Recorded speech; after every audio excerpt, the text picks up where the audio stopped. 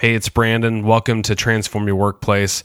This episode is hosted and sponsored by Xenium HR. Xenium is supporting small and medium-sized companies all over the Pacific Northwest and beyond for their payroll processing, HR consulting, training and development programs, compensation, and much more. For more about Xenium and how we're transforming the workplace for many small and medium-sized companies, go to xeniumhr.com, and there's also a link in the show notes for quick access. I had a conversation today with Alyssa Carpenter. She's the author of How to Listen and How to Be Heard, Inclusive Conversations at Work. I loved this conversation. This is all about breaking down silos that we have inside the organization, how we could be more inclusive, and how to identify the strengths around us with our teammates so that we can grow as a team and be more effective. And of course, we talk about so much more like difficult conversations and meetings and all of these things that make for a great inclusive organization. So I hope you enjoyed this episode as much as I did. And if you loved this episode, please go to Apple Podcasts, give us that 5-star rating. And in fact, we're 2 5-star ratings away from 100 reviews. If you wouldn't mind going there and just clicking that little 5-star, you don't even have to write a review. Just click that 5 stars. That would really help us. Thanks for tuning in for today's episode. We got lots of great stuff coming. We'll talk to you soon.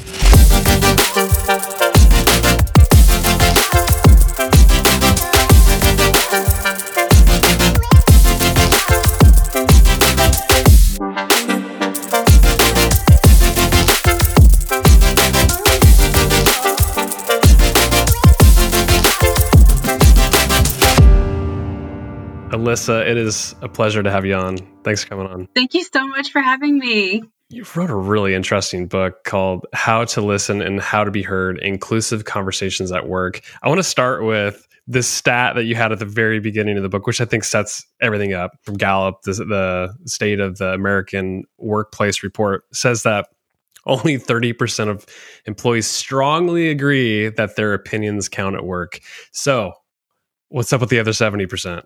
We're talking to ourselves and nobody is listening. And it stinks. I think like this, just reading that statistic and reading their report, it's fascinating. We have almost 2/3 of our workplace that people feel like they're not heard, feel like they're not valued. And it's awful. You don't really want to work for a place like that or be in that position. I think some of the challenges with probably people not being heard is that we don't, as in leaders, have a chance to identify their strengths, or we're not focusing on that, or we don't ask them, or we don't measure that. Are there ways to figure that out in a really easy way to see like, okay, I can leverage that person's strength. They're pretty introverted. They may be over here in this functional area, but there's got to be a way to figure that out so we can leverage them and include them more in the organization. I love how you automatically went to strengths, because I think that's such a huge component, especially because if you are in your zone and you love what you're doing and you're good at it, you feel valued, you feel heard, you want to be in that space. And there are a couple ways that you can find your strengths. One is you can take Gallup's inventory and do the Strengths Finder assessment, which I love, and it'll give you your strengths. It's 34 strengths in 4 talent domains. So relationship building, influencing, strategic thinking, and executing. So seeing where you fall in that space. And I enjoy doing that one specifically with teams and consulting, because I'll find that some people are relationship builders, but they're never following through. Or people are strategic thinkers, but they can't get any buy-in and they're not influencing other people. So that assessment to me helps provide that common language, or why the person next to you is just so frustrating and why you're always butting heads and you didn't realize that this is actually a strength and they're not listening to you in a meeting. That's why they're quiet. They're really brainstorming and thinking through and then processing. Also, along with Strengths Finder, if you don't want to do the assessment, we can definitely talk about that too, is even just observing. It can be a little bit harder, obviously, now and being virtually, but seeing what, even inside yourself, of what do you lose track of time doing? What do you love to do? Where do you gain energy from? And as a supervisor, if you were walking around or in a space where you see people, where are people losing track of time? Where are they really excelling? Or asking your teammates, even if you don't work directly with that person? What do you rely on that person for? What, excites them or energizes them? So there's the assessment. There's also just observing in yourself and having those conversations. Yeah, I started with the strengths because I think too often we get in the trap of focusing on the weaknesses. And I remember, I think it's Marcus Buckingham. He's like a big proponent of like, okay, let's focus on people's strengths and give them more of that instead of focus on the weaknesses. And I think a lot of our challenges come from like, okay, we've got to write a policy for this and we got to reprimand somebody for doing that because it's a weakness or a failure. But like, let's bring out the strengths. Let's figure that out. So like, if you do an assessment like the Strengths Finders, what do you do with it after you determine somebody's strengths? First, you have to do something with it, just in general baseline. I think just working in the field for so long, whether it's an engagement survey or an assessment or something, you take it, oh, I've done that a few years ago, or yeah, I took that. Do you remember your results? And nobody does. So it's starting the conversation. What's great about the Gallup assessment is you get it right away. So you can get your top 5, which I suggest, versus all 34 at once, where you're completely overwhelmed and looking at the order, and we automatically look at our 34th, which I did, and figure, what is my least strength and how can I build that up, which is not how you work with it. But with the Gallup assessment, there's different reports that you can get and pull and read more about yourself. So even reviewing the Strengths Insight report and seeing what do these words mean? How do they fit?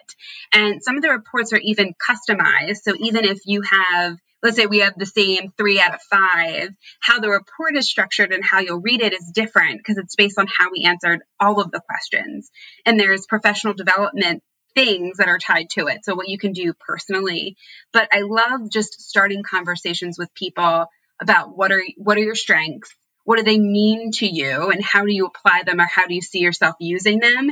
And if you're not sure, which sometimes we aren't, it's asking other people. When was the time that you saw me, communicating really well as a team or including somebody else? And just getting that baseline, because in the ARC, there's 3 kind of steps to the process: is name it, being able to actually name your strength, claim them, oh, they're mine, right? These are my 5 strengths, I'm using them. And then aim it is that third piece of, okay, now I know what they are, I claim them, let me aim them and do certain things in direction. So you have to kind of start at the baseline of the foundation. A big portion of your book is all around inclusion. And I want to start with generational differences, because I think a lot of the problems in workplaces come from just really having a lack of understanding of people's tendencies or their experiences, or really, I mean, that's a big portion of it. So what could you say about, you have a huge section about generation, and I just want to touch just a little bit of it, but what would you say to the audience who's like, they really haven't done any work on understanding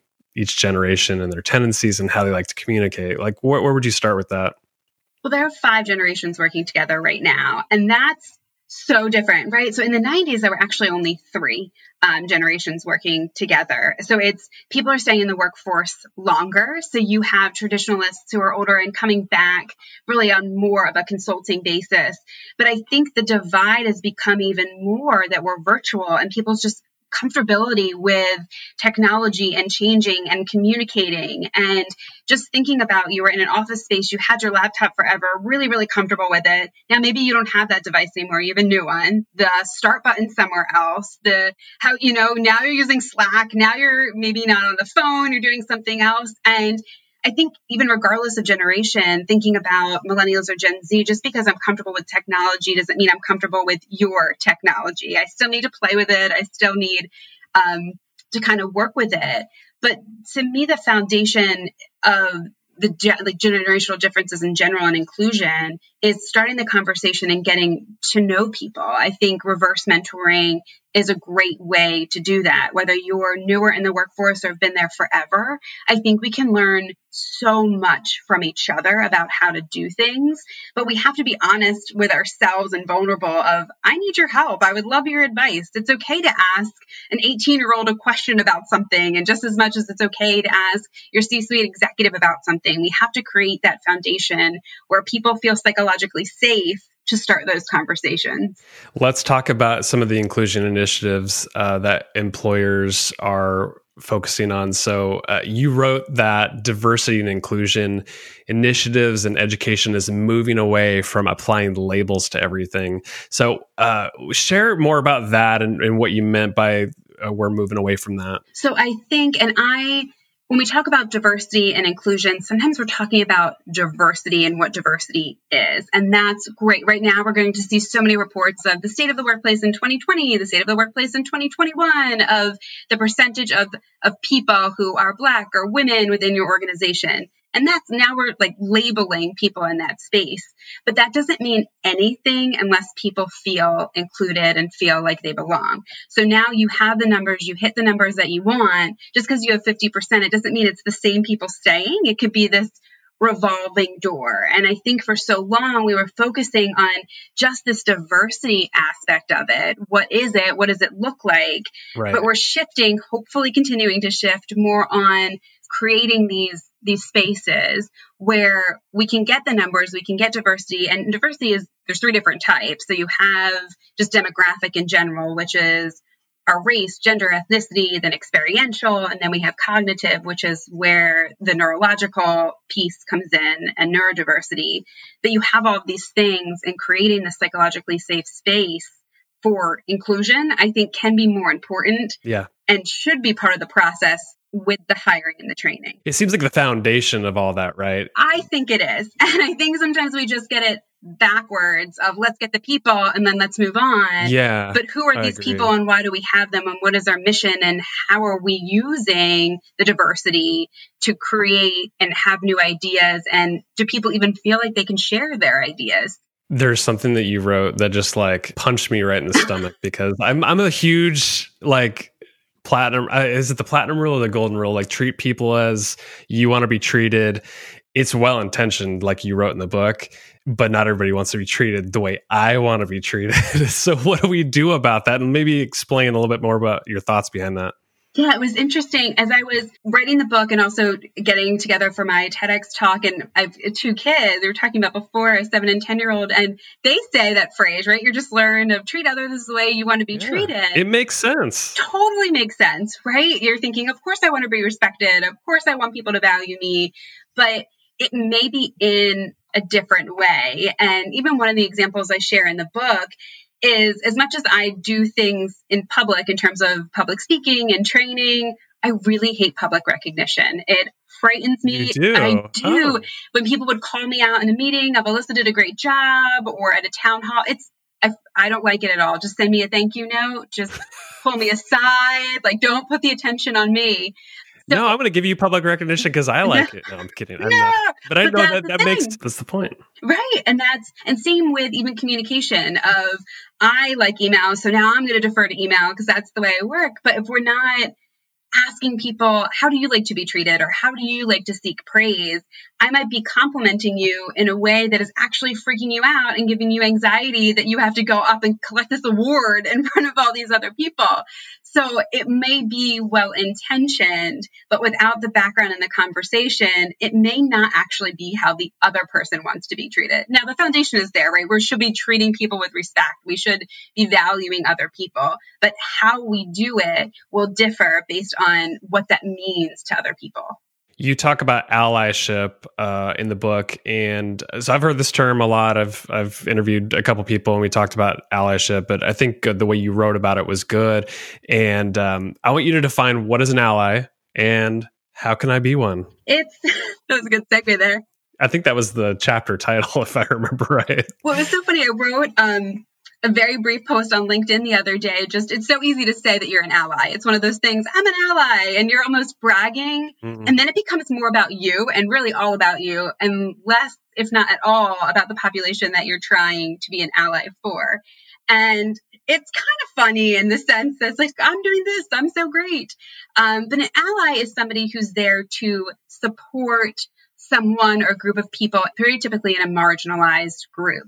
With that said, a lot of it is not speaking. It's listening. It's understanding. What do you need from me? What can I do to support you? Sometimes it's passing the mic to them or standing up for somebody else. And sometimes it's really just taking that back seat, because I've definitely wronged people in my effort to be an ally of trying to advocate for things and changes for people who didn't want them, because I just assumed that they needed that. They needed that thing that I thought was so important. You wrote, just on that note, because I thought it was perfect, you said show up when the cameras aren't flashing. And I think that was like your LinkedIn point, like where people do the humble brag thing and they're like, oh, look everything I'm doing. But it's like, are you really, like, behind closed doors, are you really like doing anything to help the group? That's really what an ally should be, right? Yeah. And it's showing up where, and it could be hypothetical cameras or real cameras. If your boss is not there, it does not mean that you can also go to this event. You can go to this event that there might be 4 people and you're having a conversation with. It doesn't have to be this big publicized thing. You should go to learn, to understand, to observe, to ask questions. But it's tough because pretty typically in allyship, you are the minority in the group that is potentially a minority. And it might be the first time that you've ever been a minority. So to step in that space and feel a little bit uncomfortable of what that might feel like for other people it's just not easy. So now I think the virtual space is a great way to ease into it a little bit. You see an event that you might be interested in. You're still comfortable in your home, and then you're attending this virtual event, ease in, build relationships, and then you can kind of go from there.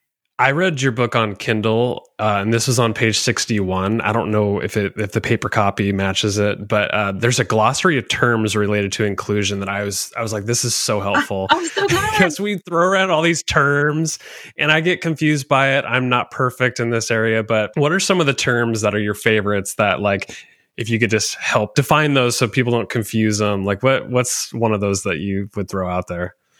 I think even the ones we were talking about before in terms of the difference to me between diversity and inclusion, because sometimes they're just so bucketed together. But diversity is the who, and then inclusion is the what. So it's really asking those questions, not only asking people what they want, what they're looking for, provide the space for people at the table, but actually listening to what they have to say and taking it into consideration. And diversity just means there are people here. There are people in this large room. It doesn't mean you're involving them or bringing them or giving them a seat to the table. So I think we sometimes stop at the diversity piece and don't realize there's more to that equation there. You talk about silos inside of an organization. I see those all the time, and it's like inevitably they happen. I don't know if it's like the functional roles that or the functions within an organization that really develop those silos. How do we break those down? Oh, it's one of my biggest pet peeves, I have to say. And there's some silos. There is a reason why silos exist depending on the situation in the organization. But I think it's figuring out why they're fundamentally there. And oftentimes it's reinventing the wheel and then just creating more toxicity. And I remember, and I think I even talk about this in my book as well, just going into certain job interviews and having different committees of people from different departments interview me throughout the day and hearing about different events that were happening on the same day and time for the same population. And then not even realizing that they were doing this. They were competing against other people in their office for airtime for the same people. And it again starts with conversations, even a shared calendar of what are we doing for our clients? What events are happening? Where is funding going? Because you do get so in your zone, and you're not doing it on purpose per se, and you just don't know what's going on around you. So if we're not having conversations, even if you're not doing a liaison system of you work for marketing and I work for finance, one representative a month comes to your team, you know what's going on, you can report back, and it's something that's really cyclical. So you can see the beginning of a project all the way to the end, and then you can see it's kind of touch points. You don't know what you don't know, and you don't know the questions to ask because you didn't know it existed. So sending people out there, asking just questions of what is going on with your team, what can we support you with, what are you already doing? It will save you time and money, and quite frankly, the largest headache. Yeah, well, because I think to your point, it seems like the lack of information sharing across functions is what perpetuates the silo effect. And it's not that, I mean, there are reasons why people don't knowingly share information in terms of their fear that they're going to lose their job. They're afraid that other people are more skilled than they are. There's so many reasons behind that, but it's also, you just don't know what people need to know. Right. And then I don't know what questions to ask you because I didn't even know you did that. Right. But that's coming out of a way of that's a fear mindset. So there's nothing psychologically safe about that type of environment. So I think sharing more information and having more trust, that's what would break down the silos, right? Even the top. So if you really see that your organization has a silo and you're in a leadership position, modeling that behavior, maybe you're the liaison, maybe you're bringing that in, maybe you're asking questions, maybe there's a shared Google Drive or Slack channel, something you as the leader need to demonstrate the importance of bridging and breaking down those silos, or using other people on other teams, or you volunteering yourself to do some work for other teams. Tell me about this live stream leadership idea that you talk about in the book, because I think that relates really to just the information sharing and just getting out in front of people. I love the idea. Share it with the listeners.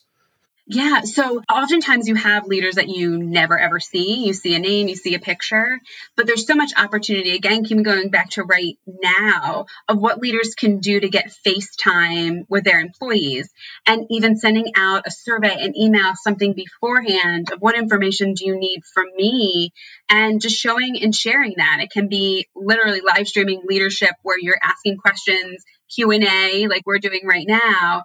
And you can save that information for whether it's your social channels and chop it up a little bit so other people can see it, for your customers. If they're walking through problems, you can put it on your internal drive. There's so many things. And I was talking to somebody actually earlier today about how they did that. They had survey results that came out that employees were upset that they got rid of the 401k but got raises.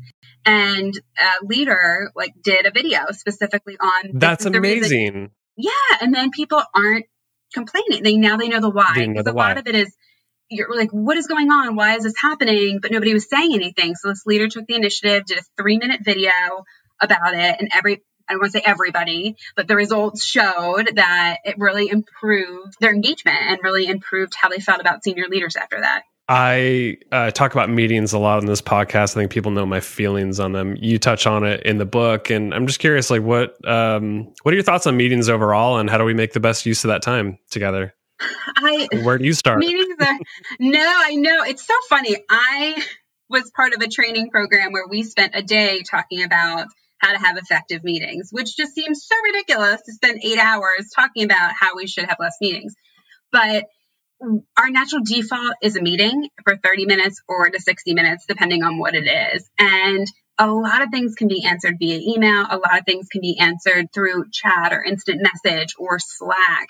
But we're naturally deferring to that because that's what we're used to. And then I think what happens is you have a whole day worth of meetings and you've actually done zero work. You just went to all of your meetings. People save it for at night or whatever, exactly. Or early in the morning. It's I'm working 2 full days here in one day. And that's what's crazy about it. And I think there's a series really of questions you can even ask. Are you looking for feedback? Are you looking for a conversation? Are you looking for discussion? Are you simply information sharing? And the information sharing portions of your meetings, or if that's all it is, you need to find a way to share that information without having a meeting. People can read, people can watch videos. Those are just other ways.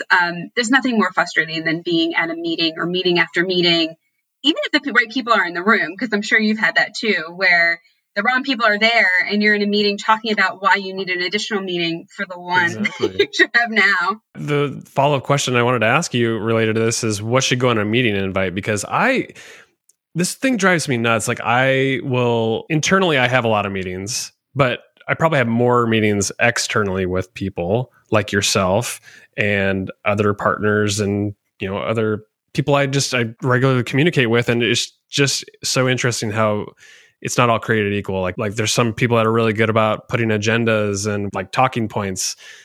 Other people blank and you have no idea what you're walking into. And it's just you schedule an hour, you fill up an hour and you don't even know what you accomplished. So give me some insight there. Yeah. Oh, it's so tough. Well, one, I think it's funny, even in your just what the meeting is, I think people sometimes write conversation, discussion, this person plus this person. And then depending on how in advance they sent it, I don't remember what we were supposed to even talk about in the first place. So the description needs to be descriptive enough where you understand where the conversation is going. Is it an annual review or performance review? Is this a conversation about Project X? And then I think there should be an agenda depending on who that individual is. If this is more of an informal conversation, I don't think that you need a specific agenda. But if you want people to come prepared with something, or you want feedback or a discussion, putting people on the spot in that moment is not the best way to do that. So sending out an agenda specifically of the topics that you're looking for information on, or if you want people to read an article or watch something, you're looking for feedback, sending it 5 minutes before at the beginning of the meeting. Those thinkers, and we were talking about strengths, those people who need some time to take a step back and think, who are going to give you amazing results, won't have that. And I think also as somebody potentially newer, going back to even the generation piece, if you don't feel comfortable, you're not sure what to share, when you step in there, if you have the agenda, you know, okay, line item 3, I'm confident in that. That's where I know I can speak up. I know I can share about this. So I think it also empowers your newer members to be a little bit more prepared than just jumping in and just feeling completely lost. Yeah, that's I think that's great advice. So a lot of us are working remote. You're at home with your kids. I'm at home with my kids. We're working across like time zones and zip codes, and we're virtual. Like, there's a lot of different tools to be using to connect with teams and individuals. What's the best way? I know it's a kind of a grandiose question, but like, what do you think? Well, it's funny. I think one of the hardest parts about owning a business, which is so strange, is figuring out the time zones. I can never, being on the East Coast is so different from the West Coast and my London partners. And that has been so confusing to me for some reason. But I am a huge fan of not using or adding additional tools unless you really specifically need to use additional tools, because there's so many things that are shiny and glittery out there, and then we just keep adding them. So now you need 6 different platforms to get to one result, and people are uncomfortable with the first platform.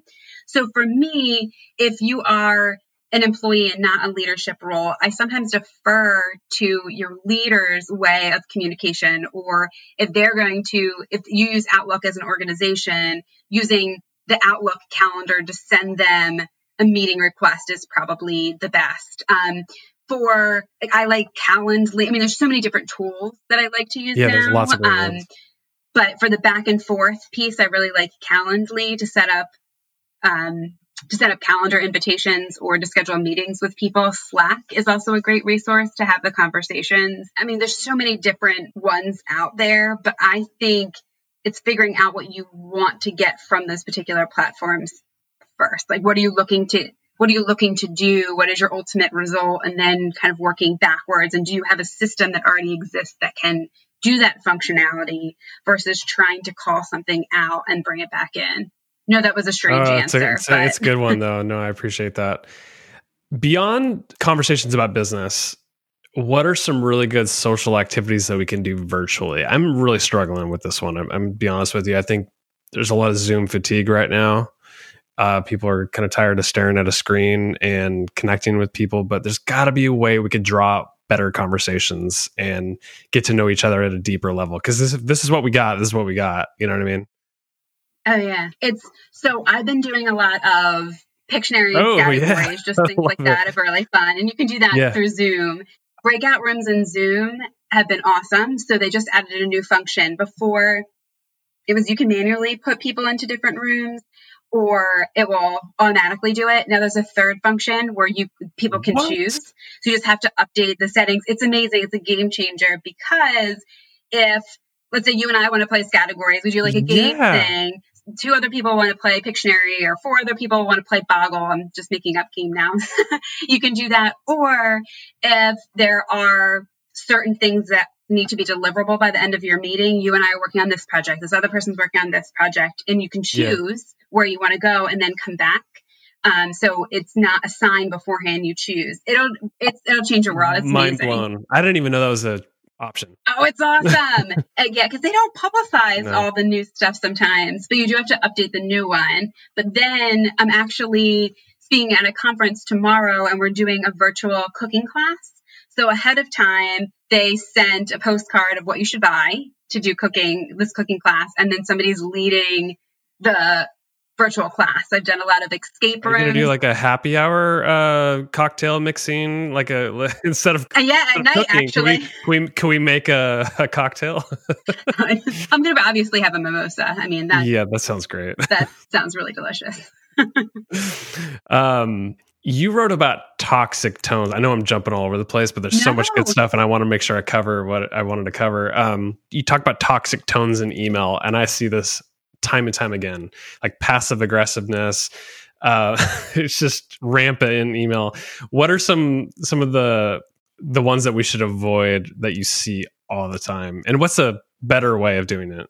Well, it's funny because I still find myself doing that. So just because I wrote a book and I do this stuff does not obviously mean I'm perfect by any means, because sometimes you get so frustrated. The first thing, one, is to wait a little while. And I've learned that. Just don't send your angry email. Nobody wants your angry email. Even you'll regret sending it. But the ones of, I'm just circling back for your convenience, I'm reattaching this, just checking in.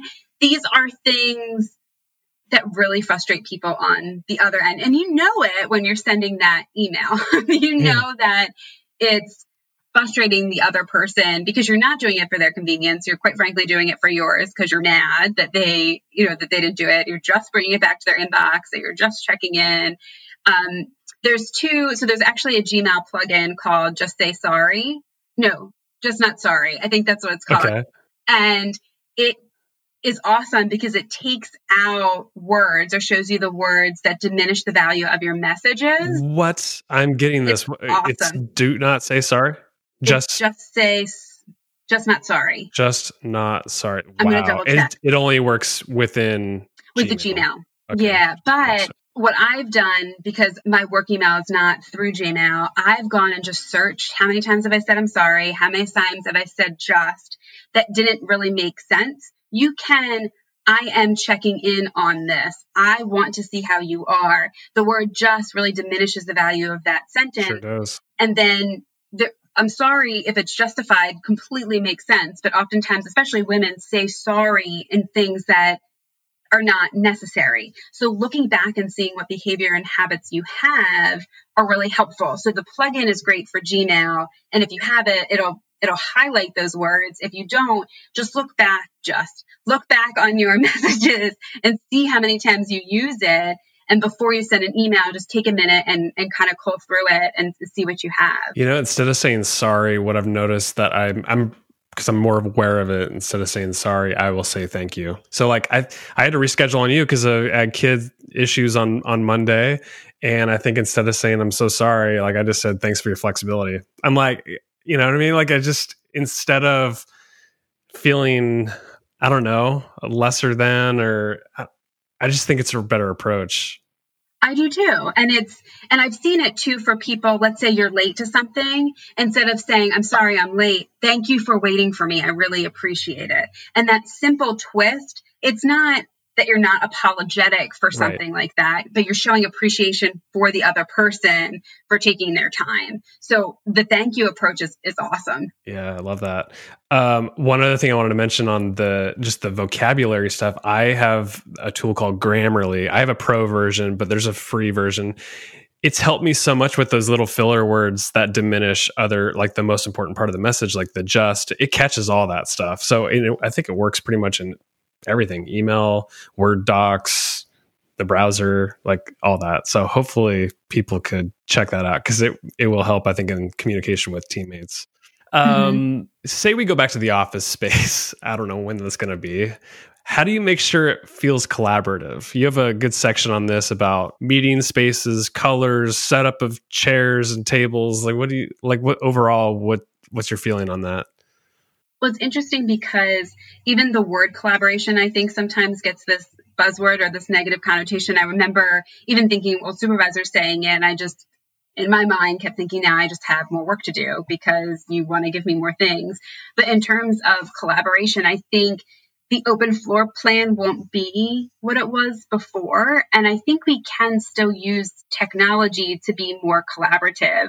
I was doing a workshop where I was virtual and people were in person, and it would have almost been easier. And I never thought I would have said this. Almost would have been easier if everybody was on Zoom versus people in masks 6 or more feet apart, not hearing each other. So how can we bring in technology to still create those opportunities for people to be able to work together? Because it'll be a long time before you're cramming people in that huddle room that you just built, or that conference room, right? If there is that, there might be like plexiglass in between, which would be so stupid. That would actually just ruin the vibe of the environment. So no, exactly. Because it's tough enough when you have your mask on to see what people's expressions are. And if there's a way to still get that without people feeling really uncomfortable, because just shoving people in spaces right now is not the way to go. Do you ever feel, just on the mask comment, do you ever feel like an idiot when you're smiling underneath the mask and you're like, oh yeah, I'm wearing a mask? Oh, constantly. like they can't see that. I'm usually like, I guess maybe they could see the eye wrinkles or something, but I'm usually smiling when I walk by somebody, like just, be warm welcoming. But it's with a mask, it makes it kind of hard around the office to do that. Oh, it's so hard. And it's hard to hear. And it's kind of tangential, but I'm only 5'2", so I'm not that. Sometimes the counter height of restaurants or takeout is way taller than I am. So you can't hear me. It's really comical at this point. You can't hear without my mask on. And then I'm trying to get on my tippy toes so you can see. I'm like, wait a minute, you can't even read my lips. So there's this whole other layer of what is the best way to communicate with people when you can't read their facial expressions, read any lips of any kind. Got 2 more things for you, and then I'll let you go.